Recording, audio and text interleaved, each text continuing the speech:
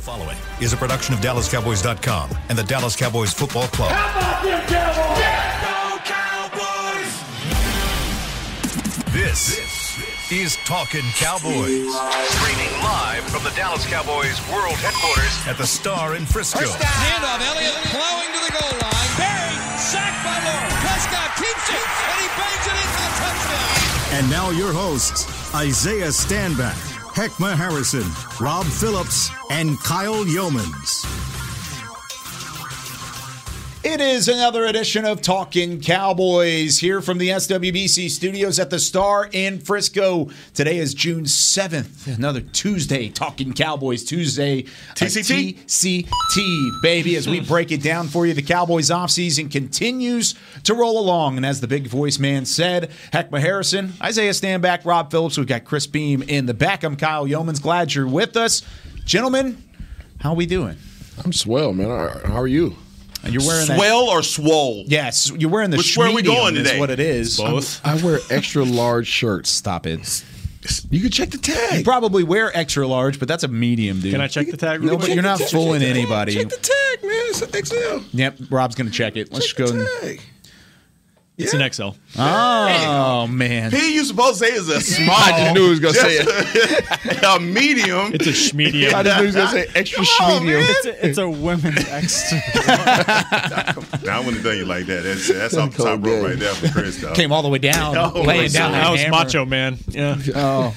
Well, good. Glad everybody's doing well. We've got some news and notes to hit. We have a special guest coming up in our second segment, one of which that has a gold jacket, but not only a gold jacket, but one of the best careers in the history of the National Football League. Mean Joe Green is going to join us on the phone coming up in the second segment. Uncle Joe to Heckma, but we're going to talk some football. We're going to get his thought process about this Cowboys team, and then also a great foundation in which you guys can help out with along the way as well. So keep tuned for that. Coming up here in about 20, 25 minutes or so, we'll have Mean Joe Green. But Rob, as always, let's start things off with some news and notes. What's going around Cowboy Nation? Well, the last week of OTAs are here, followed by voluntary OTAs, followed by a mandatory minicamp next week. And Dalton Schultz not expected to be here this week for voluntary OTAs as he seeks a new contract. You said voluntary twice, so something gives with that. No, I'm just restating that. I think this gets more interesting next week if it's mandatory and he's not here. But as we all know, he would like a long-term deal, and he doesn't have one. He's on the franchise tag, which he signed back in March, soon after he got the tag. I think it's worth almost $11 million for tight ends this year. He's one of 3 tight ends to get a tag. One, David Njoku has gotten a long-term deal from Cleveland. Mm-hmm. Dalton Schultz has not, and it doesn't sound like there's been much movement on that front at all to this point. So it's noteworthy. I don't know if it's big news, but this is the first time this has happened in a while for the Cowboys where they've had a guy on the tag who's not showed up, and I can't remember the last time. It might have been Des Bryant in 2015 where there's been any kind of, I don't even know if you call this a holdout, but just kind of a raise your hand. Hey, I'm still here. I'm your top tight end. I'd like to maybe start some conversations here if we can, please. Yeah, David Njoku, 4 years, $54 million. That's an average of about 13.7 a year. 17 of that fully guaranteed. So that's a massive deal for a tight end, especially one that was on the franchise tag previously because he was tagged by Cleveland and then moved into the signing of the long-term deal. And you've got until June 15th, right? July 15th. July 15th, sorry. Yeah. 40 odd days left to get something done. Like I said, I don't. There really hasn't been much movement there. It does sound like the Cowboys want to talk and work towards possibly getting a deal done. I don't know if that's going to happen, but it's something they are interested in. I don't know if this will move the needle at all for them. We'll see. Heckma, when you look at this, I mean, as a Cowboys fan, the word holdout always kind of sends shivers down your spine. And I mean, any team in the NFL, if there's a holdout, I don't think we've hit that yet just because it is voluntary OTAs. We'll hit that word again for Rob. But if it does end up turning into more than what it is already, is this a big deal to have Dalton Schultz kind of frustrated and trying to take a stand from that tight end spot? I don't think of I don't think any of the players back there in the locker room are faulting Dalton Schultz for going after his money. I think these guys understand that you have to strike while the iron's hot. And he's proved in the last 2 years that he can be a viable option in this offense. What most guys do is they have the numbers, the production, and everything to boot before they say, put my name on the cake, right? But he's saying, I've shown you enough. And based off of who's behind me, I'm your best option, right? And then he's also taking that production and he's looking around the league and saying, this guy's making more money than me, and he damn sure shouldn't be, based off of the numbers, right? There are a lot of people right now, and I noticed the knee-jerk reaction from Dalton Schultz saying that he wasn't coming into camp, where it's like, good riddance, pack up, go. You can't say that with Dalton Schultz. He is an integral part of the Dallas Cowboys offense, and let's just talk about him in the red zone. Yeah. And what he does in the red zone for Dak Prescott, what he does in the middle of the field for this offense.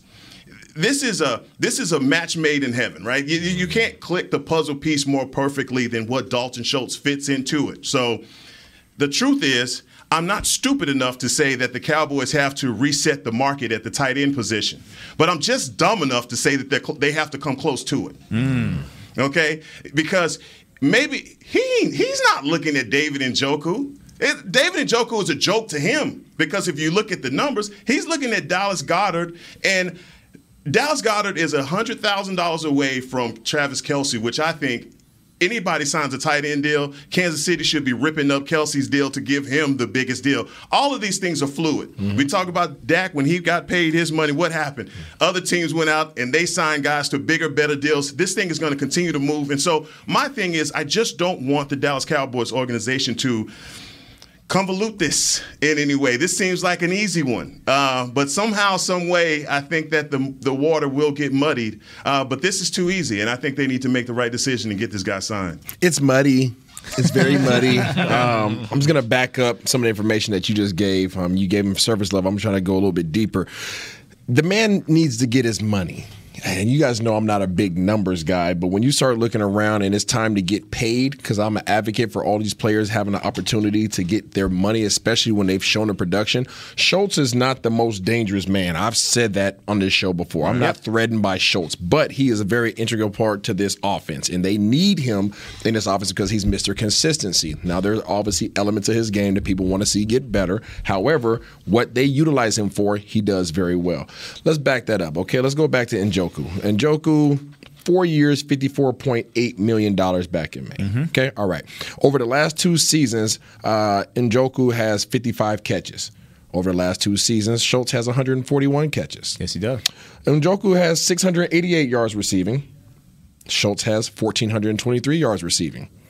Njoku has 6 touchdowns. Schultz has 12 touchdowns. 8 of which came in this last year, which is tied for the most by a tight end in Cowboys history with Jason Witten. Wow. Schultz has played 33 games and Njoku's played 29. So when you look at the numbers, Njoku's getting paid for the next 4 years based upon $1 million per catch that he had over the last 2 seasons. I will say there's more to the tight end position than the receiving numbers. Because I'm looking at the same thing. I'm looking at it as well because Dalton Schultz, receiving-wise, has been far more dangerous than David Njoku over the last couple of seasons. However, David Njoku as a blocker has been much better. He's a beast. Much better than Dalton Schultz consistently. And it's proven by the success of Nick Chubb and Kareem Hunt and what that Cleveland offense has done on the ground. Dalton Schultz hasn't brought that from a tight end position the same way and they're as Njoku. And they're paying Njoku because of that. Yeah. They're paying Njoku because of what he can do for that running game and what he brings to the Cleveland Browns offense. Get it. Totally understand it. Everybody's not the same. Everybody's not as well-rounded as a Kittle, as a Kelce. We get it. There's only a handful of those guys running around the league. However, for what the Cowboys utilize Schultz for, he is delivering. He's delivering. So based upon the numbers and based upon how integral he is to this team, he deserves at least what Njoku's getting. What do you think, Rob? Yeah, I think he's earned. Yeah, I mean, just on the franchise tag alone, that's $11 million right there. The Cowboys are already willing to do that. Would they be willing to go farther than that, knowing that, I mean, they have cap space, but they've also got to look, they always talk about preparing 3 years down the line, and they've got some top guys coming up with some money too. Do they want to set the market at this position when they've got Diggs eligible for a deal next year. Micah's going to come down the line at some point. So I'm not sure. I mean, I think if he had been a free agent last year, he would have gotten his money. Mm-hmm. I'm not sure. Do they want to pay that much? We'll see. But what you could do, and a lot of these deals that they make, they get those escape hatches after 2 years. So you could re-sign him to a deal, lock yourself in for at least a couple years with Dalton Schultz, and prevent you from having to address that position potentially high in next year's draft. Now, maybe Jake Ferguson takes a big step as a rookie, but Dalton Schultz didn't do that as a 4th-round pick either. So I don't know if you can count on that. So that's tough. Let me say it like this, and Isaiah, if I'm dealing with it on the surface, let's go Gundy in a submarine right now. Okay, let's go all the way down. Let's go. Deep, right? The opposite of Top Gun. Yeah, okay, right. Let's go deep on this. So here's the deal: when you're dealing in a situation where the top guys, production-wise, have been paid and have shown you, look, they've paid this guy $13 million, $14 million, and all of the safe deals that fall in under that. $10 million for a guy that now has an opportunity to put his staple, his name in this offense, because who's missing now? Amari Cooper's production is gone. Who was targeted more in the red zone, Amari Cooper or Dalton Schultz? Amari Cooper was. So that means now you get an yeah. So when I say strike where the iron is hot, he has this organization in his crosshairs, and in a certain degree, he's got. I don't want to say he has all the leverage, but all I'm saying is if he's going to play on this tag year. Next year, it could be a lot worse because of where the market could be reset to. So you're saying they're not going to throw the ball any less to him? Hell no. I don't think so. I think he's a massive get part of this more. offense. You talk about resetting the market. So George Kittle's at $15 a year. Kelsey's at $14.3. This is according to Over the Cap. Goddard's at $14.2. So, yeah, I mean, do you want to go that high? I wouldn't say he has leverage. I don't think he has financial leverage because he signed the tag. So, there's no rush on the Cowboys to get the job done anyways. Well, and if he misses mandatory stuff, you could fine him. I mean, that's what happened to Zeke in 2019. I think he was fined daily, or they could fine him daily at training camp. Not that saying this is going to get to that point. And I'm surprised he's even doing this, really. Yeah. Because one, he told us in April, this is fine. It's a good first step. I want to get a long-term deal, but I know where I'm going to be for a year. It's fine. Now, when there's not talks and movement, then maybe you get frustrated. But 2, he's a gym rat. Like, I give him credit. One reason why he's gotten to this point and made himself into a good player is he works hard. He loves the process. He loves being here. You have agents, and I'm not saying that's necessarily the case, but sometimes maybe you get some advice on maybe we need to nudge and do a little something to try to get something going here. But you're right. Like, not financial leverage, but this offense is different than it was last year. Yeah. They've got to – the wide receiver position is in flux. They got to figure some stuff out. One constant is Dalton Schultz. And if you don't have Dalton Schultz at tight end, what do you have right now that's proven? Who's the floor? I mean, well, you have Jeremy Sprinkle, who's a vet, but they don't have another proven guy that can go get you 50, 60-plus catches in this league. They don't have that. They don't have a proven safety valve. You brought up a great point earlier in the segment, talking specifically about the priorities that are at hand, though. That's the biggest thing that's tough to look at whenever I'm discussing Dalton Schultz, because I agree completely with all three of you guys in the fact that he has earned the opportunity to go and get his money. And he, of course, is taking advantage of that via the franchise tag this year. And I would love to see Dalton Schultz sign to a long-term deal specifically because of what he can do as a surface level or maybe a floor for this offense as somebody they can consistently throw the football to. However, when you brought up Trayvon Diggs, you bring up CeeDee Lamb in a couple of years. Of course, Micah Parsons in a couple of years. Yeah. I mean, there are names along the way that are young core members of your team that are going to need deals at some point throughout the next couple of years. If Dalton Schultz isn't high on that list, he may not be on the list at all. If we're being honest, I mean, that's just kind of how it goes. It's a financial thing. Facts. It's a fact of the salary cap. It just may not be enough piece of the pie. I hate using that term, and Stephen Jones uses it a lot. But if he's not a big piece of the pie, he's probably not going to get a piece at all. How many of us at this table believe that there's going to be a long-term deal signed with Dalton Schultz? My answer immediately in my head was it depends on the money. I don't know. say no. I don't know, but I would lean towards I'd probably be more surprised if there is a deal done by July 15th. Yeah, Right? Just because there hadn't been any talks. I don't see it happening. From his perspective, what's the advantage? From his perspective. Of signing a long-term deal? Locking it up. Not at the numbers that you want. Well, I mean, He's not going to get the numbers he wants. Yeah, I would say generally security, but it's like Dak's deal back in it's like Dak could have signed something, but Dak was like, I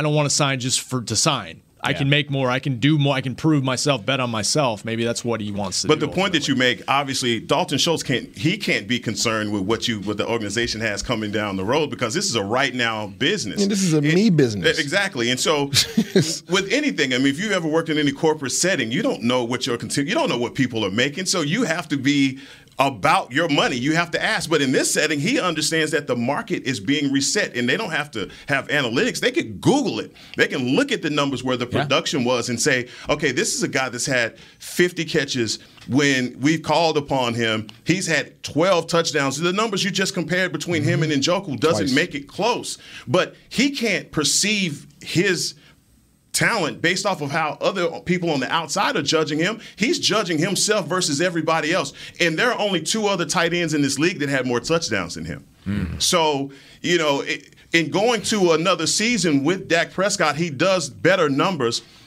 Somebody's going to pay him.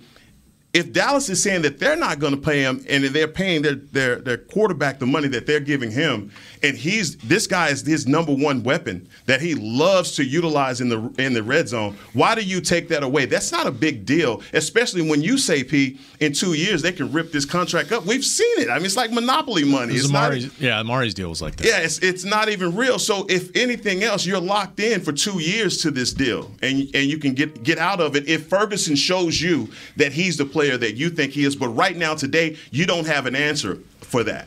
Yeah, the Jarwin's injury changed a lot of this too. Yes, it did. It changed the whole landscape of the position. They might have made them really feel like, oh, we have to tag him now. And you don't have the depth that you enjoyed this time last year, unless Ferguson takes a step forward, and we'll see. We've watched him for 2 practices. And also building off of what Heckma said before we talk about some of these other tight ends, what was one of the biggest struggles for this Cowboys team in 2020? Scoring in the red zone. They were 29th in the NFL in red zone efficiency. Going into 2021, that was a huge talking point. We hit it on this show multiple times. Dalton Schultz was a massive reason why there was an uptick, and they finished 6th in the NFL in red zone efficiency last season. That's a huge reason because of those 8 touchdowns, the way he was able to get open in the red zone and convert on long drives and finish things off with Dak Prescott at quarterback. Yeah, Dak Prescott also being there helps a lot. I will throw that in there, too, instead of having Andy Dalton in 2020. However, Dalton Schultz did play a massive part of that. So underneath him, if we're talking about the gap, how big is that gap specifically? Because it's Dalton Schultz, Jeremy Sprinkle, Jake Ferguson, Peyton Hendershot, Sean McCune, Ian Bunting. Those are the guys in the building. That's your tight end crew at the moment. Have you seen anything, Rob, from what you've seen out at OTAs specifically that provides some light in terms of some of those guys that are a little bit deeper in the tight end depth chart? Well, I mean, Sprinkle, you know what he's going to bring. He is a run blocker, and he helps in the run game. That's what he's made a career of doing. He had a nice day catching the ball a couple weeks ago, but that's his role. Ferguson, to me, just watched him a couple times. He's known as a blocker, a willing guy. Wisconsin, Big Ten, cloud of dust, all that kind of stuff. He looks to me like he could stand to put on some weight, some strength, and get stronger in that area. And usually guys have to their first year. I mean, he looks like he moves well. He looks like he could provide some production there, but I don't know.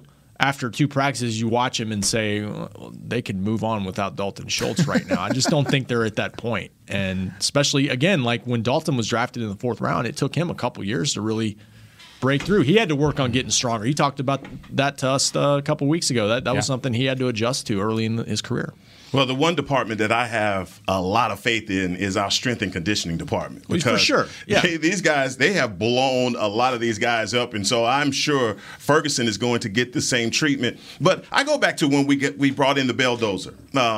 Blake Bell. Yeah. And his whole thing was about his hands and ability to block, because we've thought with Blake Jarwin and Dalton Schultz, they were a liability blocking wise, but they showed to be serviceable. Obviously, we have tape where Dalton Schultz doesn't look very good against the likes of some really good edge rushers in the league.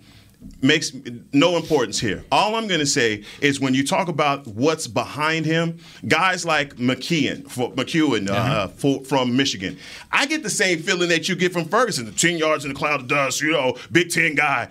He at least, and I was talking to Kyle sitting next to him watching OTAs, and he says, well, there's really nothing special about him. And I said, that's how I like my tight end. I don't want it to be him to be anything special. I mean, 500, 600 yards, 6 touchdowns, I'm okay with that from my backup guy. Heckma looked at me and he goes, keep talking. Yeah, I like that. Tell me more. Because all he's going to do is be consistent. He's going to be a special teams guy. His role, he can fill perfectly. Jeremy Sprinkle seems like that guy that's always been on the cusp, but have always had to take a back seat because his game was just inadequate in some ways, right? I just feel as though when you have a scouting department that goes out and drafts a guy and he builds to the point that you have Dalton Schultz at right now, that's everything that you want. And so I want the same thing from Ferguson. I want this kid to come in skinny, and I want to blow him up. Next year, I want Isaiah to be saying, did you see Ferguson? Man, this guy's been on weights all summer long. This is what we've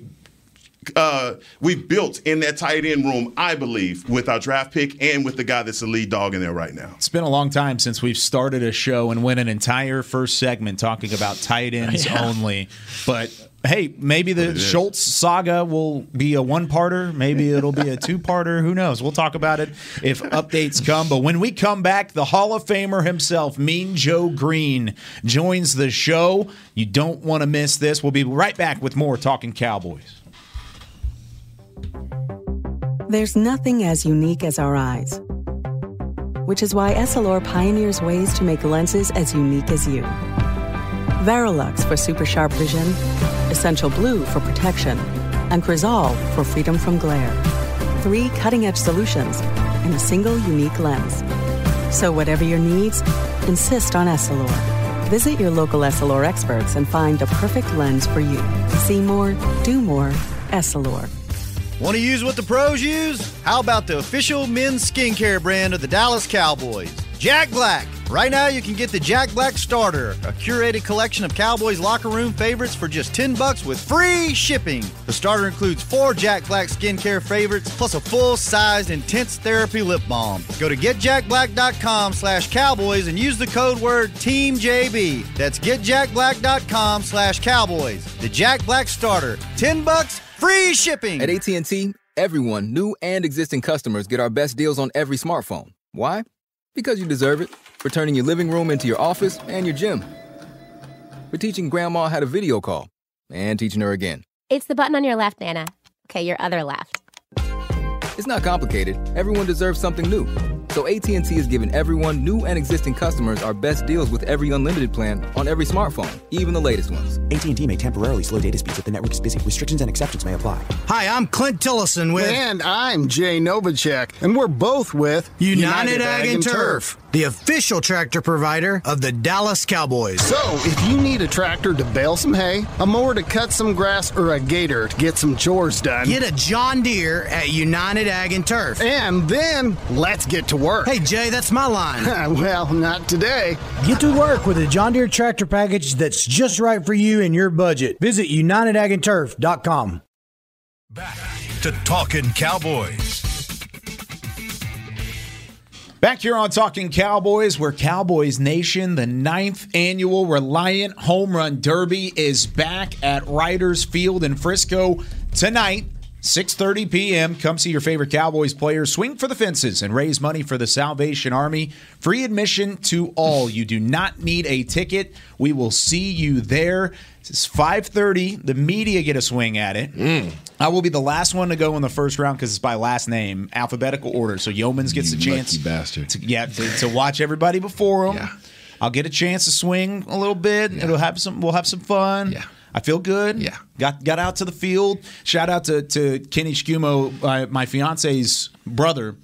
he was a coach at Liberty High School in Frisco. Okay. And so we went out to the field this weekend, got a couple cuts in, got to see some live pitching. Nice. It's going to be fun. I'm excited. Were you left center, right center? You know, where were you at? it was funny. We were talking. He was like, I think your power is to the gaps. He thinks it's gap-to-gap power. It's left kinda, center, right center. It's Trout-like, kind of. See how I picked that up? You know what? If that's what your words, not mine. I mean, if you want to compare it to Mike Trout, then Trout, kind of judgy, Aaron Judgy a little bit. Yeah, right? he's more of like a short porch guy, though. Okay, right? okay. I mean, he's like 6'7", but he hits 320-foot bombs. Like that's all. It just sneaks over the fence. If you drop scrapers, if you drop your front leg back, Kyle, open that thing up, you can send some down the line. That's easy. That's like 310.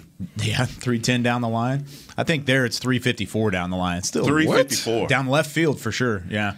I don't know if everybody knows you were a baseball guy. It's a long time ago, Rob. Yeah, but I mean, different lifetime. But long time ago. Yeah. But it was a for thing. The dub? It was a thing. It was a thing. Baseball's my best sport by far. You didn't play at Washington though, right? You didn't play at Washington. I started playing my freshman year, and then I stopped. You did do dual sports. Oh, you left the bag on the table. I did. Drafted? I turned down. You can still be playing. I turned down 1.3 out of high school.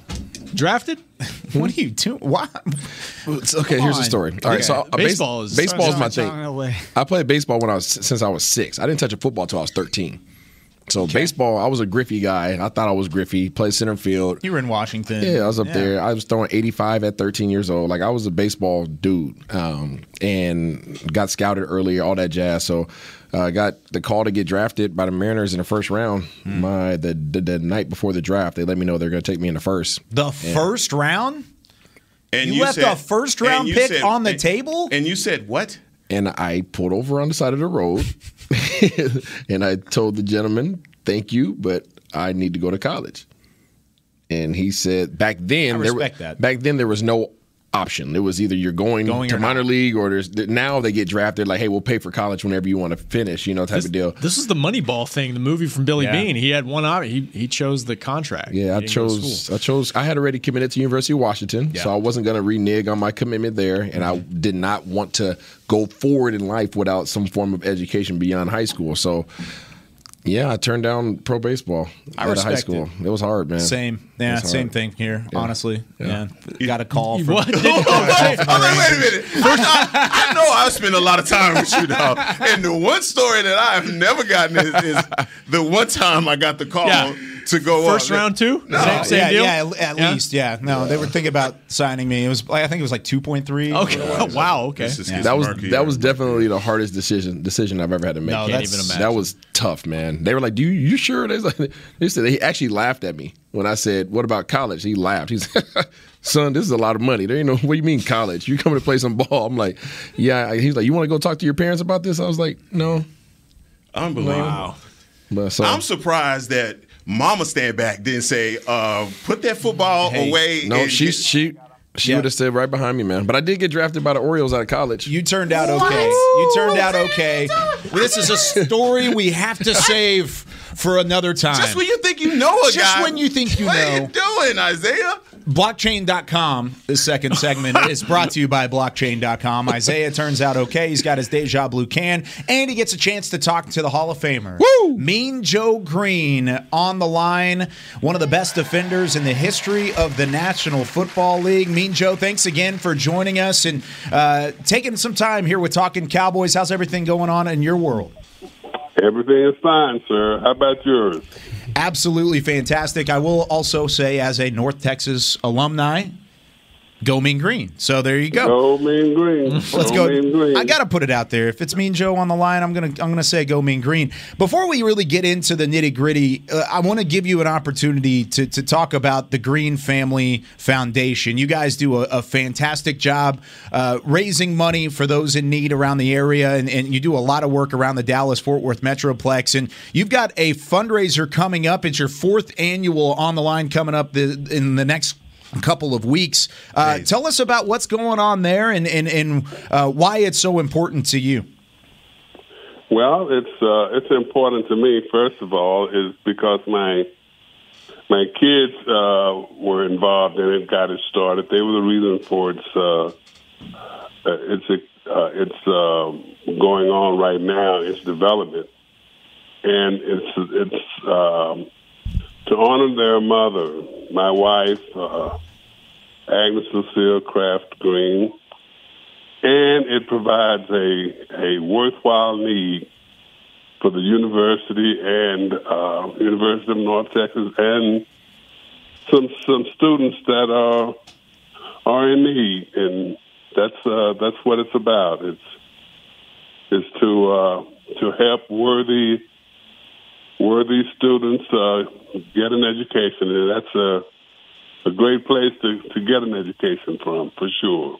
So, Uncle Joe, look, man, thank you for coming on the show today, short notice. The foundation, I want to say that the Nibble and Mingle is the event. It's going to be on June 11th, this Saturday. June 11th. Yeah, June 11th. Starts at 6:30 at the Highland Hotel. And just to outline what my Uncle Joe was talking about, my Aunt Agnes Lucille Kraft Green passed from breast cancer in 2015. This is a wonderful thing that the Green family is doing. The scholarship for students that are impacted, whether it be a parent or a guardian that has died from breast cancer, to award scholarships. I mean, we all know someone who has been impacted by cancer. And so up to date, 24 students have been awarded scholarships. And so the Green Family Foundation and everything that it embodies, it has the breadth of what's going on right now in the fundraiser at the Highland Hotel. Can't say enough about what it does for the University of North Texas, but also for students who are impacted by cancer. But I just want to say this, guys, you talk about an awesome place to be on Saturday. This is going to be my fourth one, and the amount of Cowboys that are there, I believe Cliff Harris is going to be there. Tony Dorsett has been there in years. I don't know if he's going to be there this year, but Drew Pearson is going to be there this year. But just a lot of Hall of Famers in the building that get this. It's called the Nibble and Mingle, so you get an opportunity to mingle with these Hall of Fame players. So I just wanted to give that outline, Uncle Joe. But you know we have some football questions. We got football questions for you. My question for you. Come on now. Mr. Harrison. I'm talking to a pro. Golly, that is outstanding, young man. Outstanding. I remember you when you were a little baby now. Yeah, I know. We can get into that too if you really want to. No, Uncle Joe, don't do that with these guys. We can get into that. Because we don't need to talk football. We don't have to. No, Uncle Joe, I'll tell you, because with friends like these, who needs enemies, all right? So I got you. All right, so Uncle Joe, congratulations, man. Thank you. I want to ask you a question about being Defensive Rookie of the Year and the pressure that could have put on you in 1969. That wasn't very long ago, but still, as the Defensive Rookie of the Year, what was it like coming off of that award into your second year? What was that pressure like as a player? Well, that was a long time ago, and we didn't have all the media coverage that these guys have today. So me being Defensive Rookie of the Year, it was just something that I felt good about, but it was just personal, and it wasn't I didn't put that on anybody else, and I didn't weigh myself down with that honor. When I was playing with Pittsburgh, our first year we won one ball game. The next year we won, I think, 3. So I didn't have much room or much time to be patting myself on the back or be nervous about being Rookie of the Year because our team was really bad. So I had to be about the work of playing football and trying to win some ball games. So, and I'm sure that this young man from Penn State will have the same idea about trying to help his team win. He's not going to be worried about any kind of personal accolades.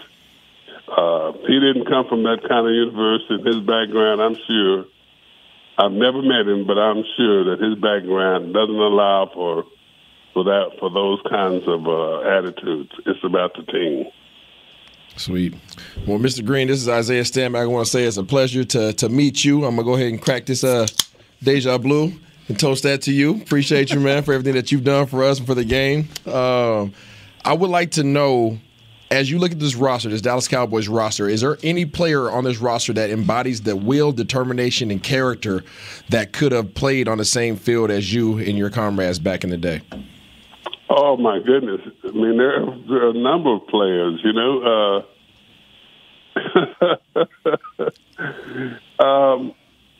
Players of different decades. They bring different things to the game, and I've always said that these guys are probably the number of those guys are. I'm not saying that they're better athletes, but in terms of a team of 50 guys. They may have 50 guys that are pretty good athletes, and I'm saying we probably had maybe 20 or 30. So they had more. They have more guys that are athletic and strong and can play the position that they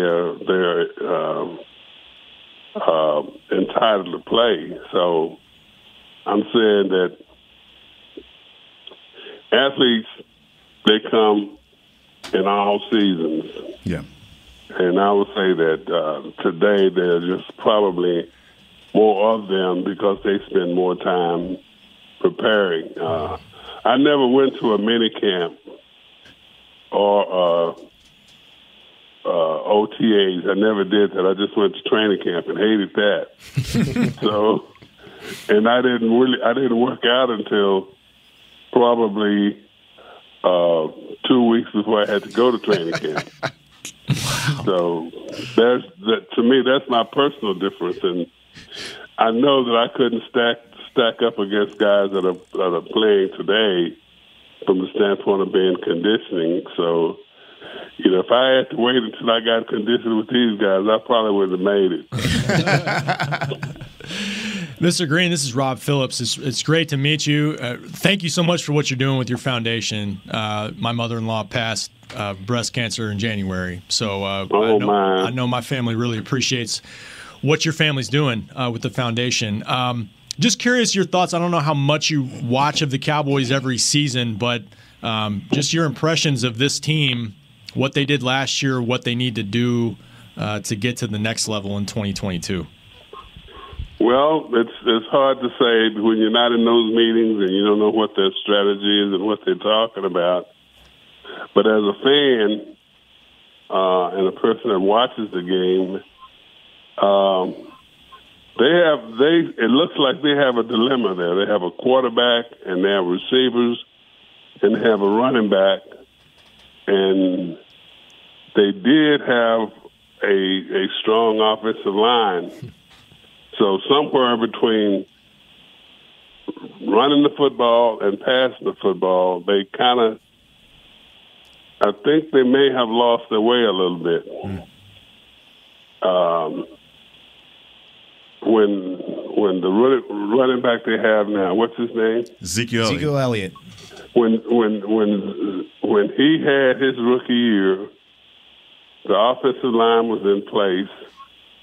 And the type of runs that he ran were outstanding, and that gave them the impetus to throw the football, to do just about whatever they needed. And at that point in time, I think the defense wasn't quite as good as it has been, and they were trying to outscore everyone. And that's a difficult thing to do, especially when you're giving up points on the other side. So I think they have to, as any football team, you have to find a balance. And right now, with so much emphasis on throwing the football and going empty, that was the defensive lineman's dream when I was playing. Is, hey, y'all go empty. Love it. Yeah. So that tells everyone that you're not going to run the football, and everyone on defense. And, the offense, they think that's an advantage, and it might be. But that does let the guys that like to hit the quarterback go after him. And I think the defensive backs probably kind of like that also, because that means they don't have as much time to find those open receivers.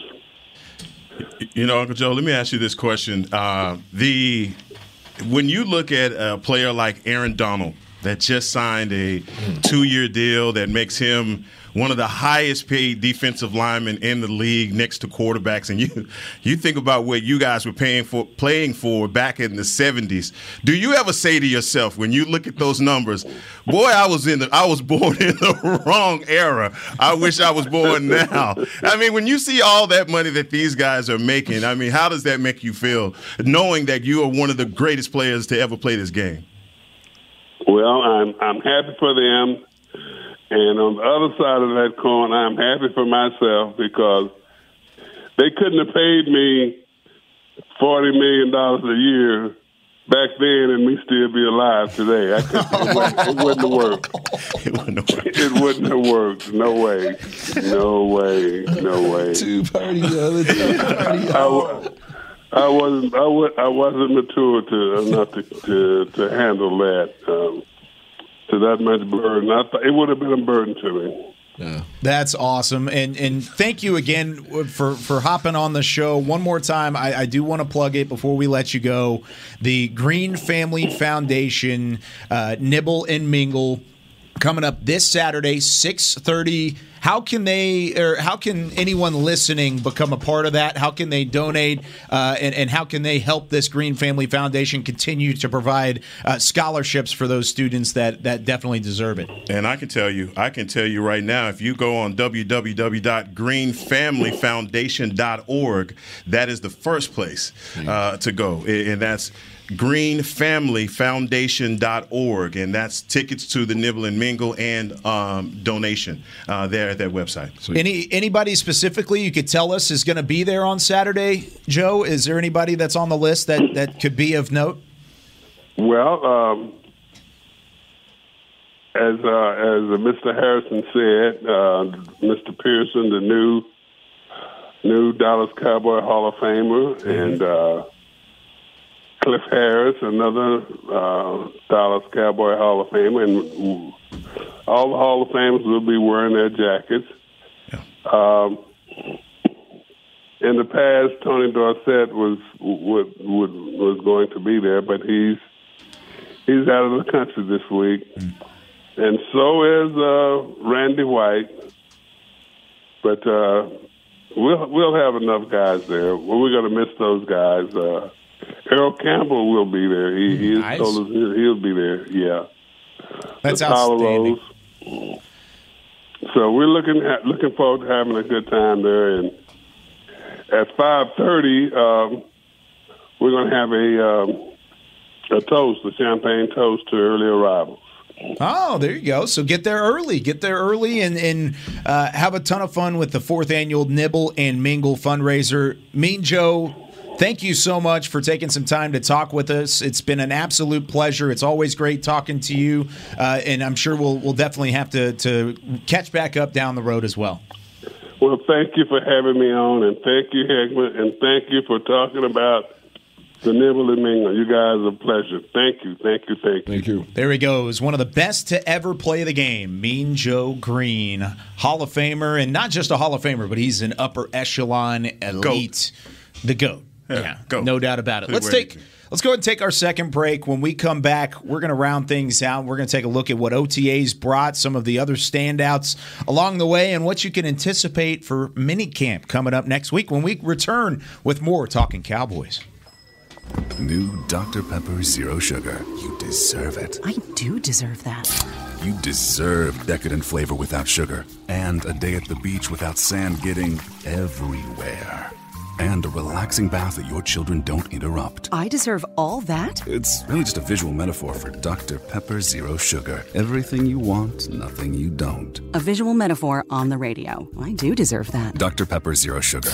The zero you deserve is finally here. At AT&T, everyone, new and existing customers, get our best deals on every smartphone. Why? Because you deserve it. For turning your living room into your office and your gym. For teaching grandma how to video call. And teaching her again. It's the button on your left, Nana. Okay, your other left. It's not complicated. Everyone deserves something new. So AT&T is giving everyone, new and existing customers, our best deals with every unlimited plan on every smartphone, even the latest ones. AT&T may temporarily slow data speeds if the network is busy. Restrictions and exceptions may apply. The Cowboys way, where 16 Hall of Famers and 5 championships shows us what success looks like. Where turkey is always the second best part of Thanksgiving Day. Where we are all defined by one single thing, the star. Where we as fans know it's our job to keep the tradition going. Bank of America is proud to be the official bank of the Dallas Cowboys and to support the quest of living life the Cowboys way. Copyright 2020, Bank of America Corporation. Before there was a draft, you could size up a cowboy by 3 simple factors: the crease in his hat, the bend of his brim, and his unbending attitude. A man Stetson didn't just protect him from what life threw at him, it projected a rugged, unstoppable spirit. Stetson hats are still American-made with pride right here in Texas. They're still the unofficial crown of all self-respecting cowboys, and Stetson is proud to be on the field with America's team. Find a retailer nearest you at stetson.com/cowboys. Back to Talkin' Cowboys. Whether you're watching from home or you're cheering in the stands, with Essilor lenses, you can see every exciting play. Book an appointment at your local Essilor experts and see what Essilor can do for you. See more. Do more Essilor. Little extra emphasis from Isaiah this week. It was a little strong. Strong hands. You break it, you buy it. Yeah, right. What? Love our friends over at Essilor. It's that high quality H2O you got there. Is that what it is? Yeah. Is that your new tradition? Is cracking open a You Deja like that? Blue? In I don't the middle? drink alcohol, so Deja know. Blue is the option for me. Well, do you I drink don't drink sodas? Miller Lite, so I mean, I know, so I'm popping Deja Blue. Do you drink like Pepsi, Diet, or Dr. Pepper? You don't drink sodas? It's really so good. that's about though. it. You just Yeah. don't. Yeah, this is what I do here. Deja Blue is going to be our sponsor by the start. Go. Of the I mean, season. this new can is freaking. Dude, you hear that right there? High quality, man. I may have needed that for a drop. You hear that right there? Well, every time he does it, I went back and listened to the show last week to find like time cues, and it was right at the start of a segment when he did it. Yeah, and it's like it that. sounds like a drop. Get wild, baby. Like Deja Blue. Like Mark Chris, that, Chris. Chris could be in the back pushing a button. Yeah, and it's- Deja Blue. If y'all want to send me a refrigerator to put in my office, I wouldn't be mad. You know what I'm saying? I'll load it up. we love our friends over at Deja Blue on the as 10, well. always. Thanks again. Special thanks to Joe Green for hopping on the show with us again. The Green Family Foundation. Go online. I'm going to tweet out the graphic that was up on our stream as well. www.greenfamilyfoundation.org. It's a great cause.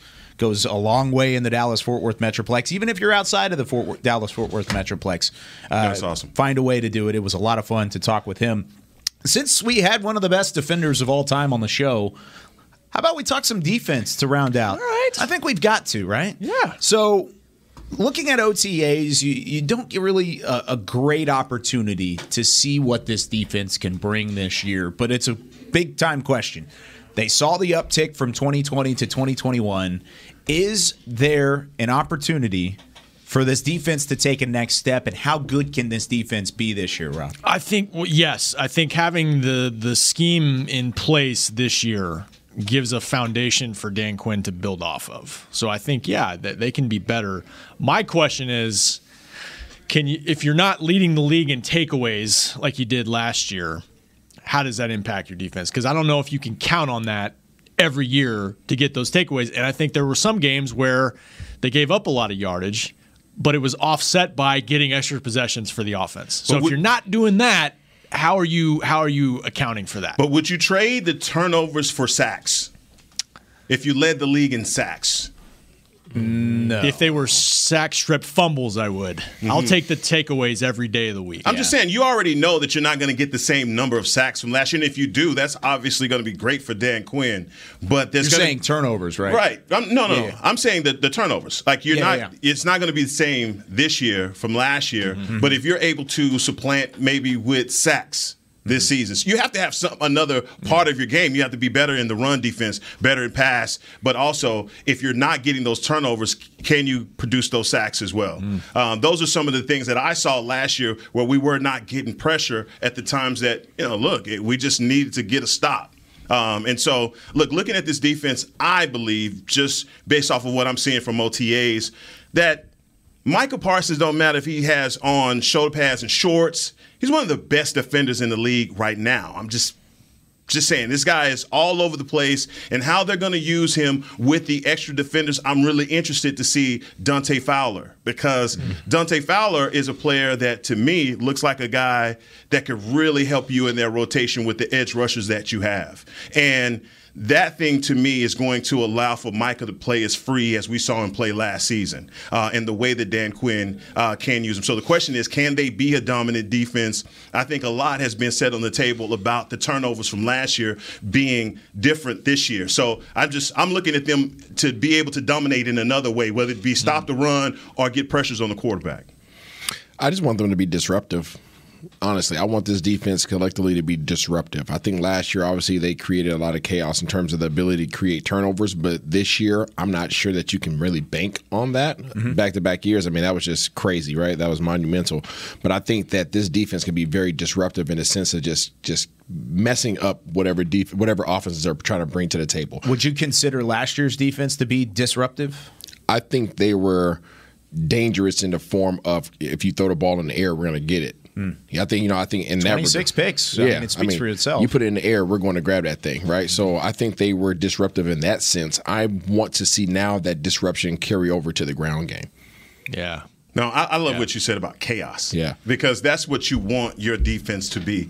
And the one game that I saw them, you asked that question, I saw them do it in spurts, but especially against the Washington football team last year. I thought that game was one where you were like, they are all over this team. They are not – and obviously they were shorthanded as well, but still the defense seemed to disrupt everything that the Commanders or the Washington football team was doing at the time. They're going to have to continue that with less – seemingly now that they've lost something on defense. Yeah, it'd be nice to have Tank. You hope for full season, start the season healthy. But as far as chaos goes, like I thought that's something Randy Gregory brought. Yeah. And it wasn't, he missed some games and injuries are a factor and all that, but like he could wreck a game for you. So who is going to help fill in that role? You mentioned Dante Fowler.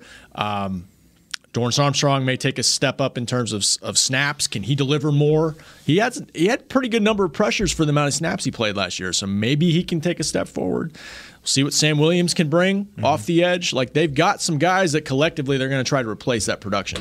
But Heck's right. Like it starts up front. Yeah, and if you bring pressure, you're most likely going to force turnovers at some point along the way as well. Micah Parsons did that a lot last year. He wasn't the one that was leading the league in terms of interceptions or forced fumbles and whatever, but he was there providing pressure that led to plenty of interceptions along the way. Part of why Trayvon Diggs had 11 picks was because Micah Parsons was as disruptive as he was in the backfield throughout the season. It happened on multiple occasions throughout the year. And Micah, I mean, you mentioned it with OTA specifically. You saw him last year in his first real offseason work, and it was jaw-dropping, right? You saw him too. Jaw-dropping. Is he better this year already? Like, just compared to what you saw without the pads on last year, because I think he's already taken that step up. I think you have to assume that he is. And I'm just basically looking at him just pulverized steel in practice. And that's the thing. That's your starting right tackle. Right. He is dominating. But that's Micah. And you just see the speed that he plays with, the type of force that he generates. Maybe we didn't see anything like this before with a defensive rookie of the year. Or he's eerily reminiscent to some other greats that have played in the league. I think everybody is clock watching when it comes down to Micah and what he's going to do this year. There's no way that he regresses in his second season. I think if I'm Dan Quinn, I am in the madman cave trying to draw up everything that I can for Micah to get to the quarterback. That disruption that you're talking about, if you're not getting those turnovers, exactly what Isaiah is talking about has to be your MO. Tampa has to get off the bus, come in here, and have their whole life rocked by this defense from just being everywhere. Look, we've asked Trayvon Diggs, and there was a lot of pressure on him. Aside from his rookie season, I don't think people were as impressed with him. his second season, man, he just basically blew everyone's socks off. Yeah. Being in this system another season, I think it's going to be improved. So he may not be the guy that we're looking at or even thinking that can get any better than what he is, but what if he does? Well, and he's even talking about it specifically, and we've got some audio here that I want to go to, but Micah's speaking, and I tweeted this out after the OTA practice. I said, Micah looks like a monster, and he sounds like a vet, because his mindset is continuously getting better. And he spoke on what La'el Collins, before he left, kind of taught him. Yeah, that was good. And I love this quote because it really does bring everything back into perspective of what he's trying to do and trying to avoid that second-year slump. Here's the audio.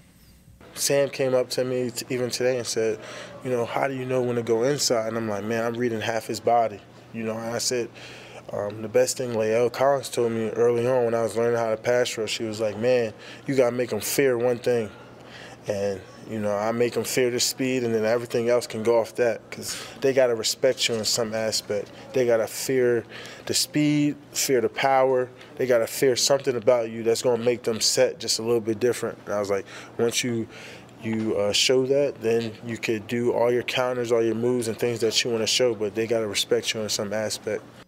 Got to respect you in some aspect. You got to fear one thing. It gives you chills when you think about it from an individual standpoint, right? And it is the speed for him. It absolutely is. Who has closing speed like Micah does playing his position, that is the one thing. Hair on the back of my neck standing up, and I don't have any hair. It's there. Imaginary. So my question to you, Isaiah, specifically is what is this defense going to be feared for? I know he was talking about individuals there, but I'm putting it from a broad standpoint of the defense specifically. If you're an offense going up against this defense in 2022, what are they fearing? I think this team is going to have a lot of sacks this year. I really do. I think that chaos, that disruption that I was talking about, I'm hoping that it shows up in the running game, but I really think in the pass and in terms of applying pressure, I really think it's going to be present more so than last year. I know everybody's high on Gregory, and I know he's highly acclaimed here. He's been through a lot, and the organization respects him. But I never saw Gregory as that guy. I never saw him. I saw him as productive, and when he wanted to play, when he wanted to be disruptive, he absolutely could. It wasn't all the time. It wasn't all the time. He didn't. His switch wasn't just on. He's like he decided when the switch was on. Whether it was a penalty against him or somebody took a cheap shot at him, then he turned it on. Right? There was always something else. Outside measure had to click that on for him. So. One person that I'm really excited to see, especially after us doing a rookie deal last week, is Sam Williams. I like his personality. I think I played with guys that have that type of personality, and those guys play with reckless abandonment. Who are some of those guys, if you have any off the top? Oh, man. JPP. That's a good name. Yeah, JPP is definitely one that sticks out for me. D. Ware is somebody who sticks out to me. Somebody who is just their character, like they're not worried about what you think about them. Mm-hmm.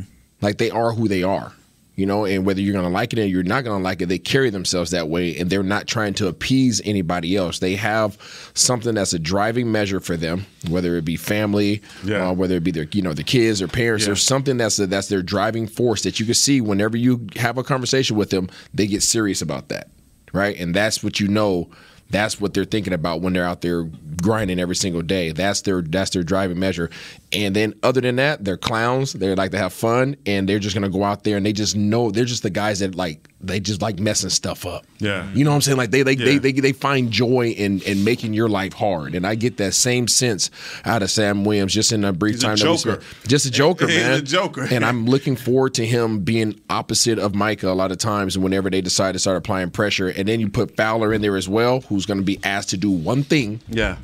Put pressure on the QB. Yep. Yeah, so when you start thinking about all these different aspects and the personality traits that they're starting to put together on that side of the ball, I believe that this defense can be very disruptive. No, I love that you said that, JPP for one, because I've always thought that JPP had the biggest luxury playing on that team, coming in with, I don't know, Mike Strahan, OCU. I mean, how easy was your job when you come in and you have guys like that in front of you? And I think the same thing about Sam Williams. I think he gets drafted. He comes in, he looks like him and Micah could be brothers. I've already said this. Like Ancestry.com has got to tell me that they're not related. But I'm just saying, with a guy like that can come in and play loose and just do one job, like you just said about Dante Fowler. Yeah. Sam Williams' job is liking the same thing. Yeah. I'm just pin your ears back and get to the quarterback. We have all these other guys that can do all the other things. In your sub package, when you come in, it's the get down sub package. You got one job and one job only. Get home. And so that's why I was saying, like, if we can't get the turnovers, we can get the sacks and we can be disruptive because of all the quarterbacks that we have that are coming into AT&T and the quarterbacks that we're going to play on the schedule. If that's one of the things that you can do is have that clock as a quarterback, as a former quarterback in college. Yeah. If that clock is, hey, I got to get this ball going. I got to go. You know, you're rushing everything else on the back end. Yeah, he's a guy that I'm looking forward to seeing week one. Like week one, because TB12 has a little bit of a prick to him. You know what I'm saying? As he very well should. But he's that guy where, like, how dare you touch me type of guy. You know what I mean? And Sam Williams is like one of those guys like, oh, I'm going to touch you. I'm going to poke you in your ear. I'm going to poke you in your neck. Like, I'm going to bother the heck out of you this whole day. And I'm going to love it the whole way. I'm going to run by. Even if I don't touch you, I'm going to say something on the way by just so you know I'm there. And I'll be back. You know what I'm saying? After this next series, I'll be right back. He's that type of guy. And I can't wait to see that personality come across on this defense. They need it. This defense has a personality. Yes. I mean, you look all the way around that there are those guys, Micah, Sam, Trayvon. Like, there's personality. Ridgeway, too. I like him. Ridgeway. I like him, too. Yeah, we got a chance to kind of sit down with him for a little bit. But it's going to be that. I mean, as much as the offense has been the talking point throughout much of this offseason, and as it should be because of the disappointment that we saw toward the back half of last year, this defense has to be better in certain areas. Yes. And we're going to continue to talk about that with more Talking Cowboys down the road. Today was a lot of fun. We had Mean Joe Green on the show. You did. Got to talk a little home run derby, learn more about Let's go, Isaiah. KY. We're going to have some fun tonight. Reliant Home Run Derby, 6:30. Come see the Cowboys out there. I'll already be holding my championship trophy by that point. How many cuts do you get tonight? So it's 10 outs in the first round, 7 outs in the second round, 5 outs in the third. Who are round. you up against? RJ Choppy, Pat Doney. If you can't take down Pat Doney and come on now, you got 22 cuts. How many home runs are you getting out of 22 cuts? Well, no, if I hit a homer, then I get another cut. Oh, so it's only just outs. It's outs. Oh, yeah. shoot, Kyle. I'm rolling. Did they move the fence up? Yeah. Let's freaking go. Let's get after it, boys. 6:30. Come watch it. 9th annual Reliant Home Run Derby. It's a lot of fun. Back for the first time since 2019. We'll be back next week. So what you're saying is that next week, Kyle Trout. When we got a full review next week. Kyle Trout. Oh, we're starting the show off with it. Oh, we'll start with good, bad, or ugly. I'm going to lay an egg and I'll pop in here and I'll be ashamed. I'll wear a dog's hat or something. No, that won't be you, dog. You're damn right. That won't be you. Yeah, that's right. All right, that's it for Talking Cowboys this week. For Chris Beam, Rob Phillips, Isaiah Stanback, Heckma Harrison, I'm Kyle Yeomans. We'll see you next Tuesday here on Talking Cowboys. This has been a production of DallasCowboys.com and the Dallas Cowboys Football Club. How about this, Cowboys? Yeah!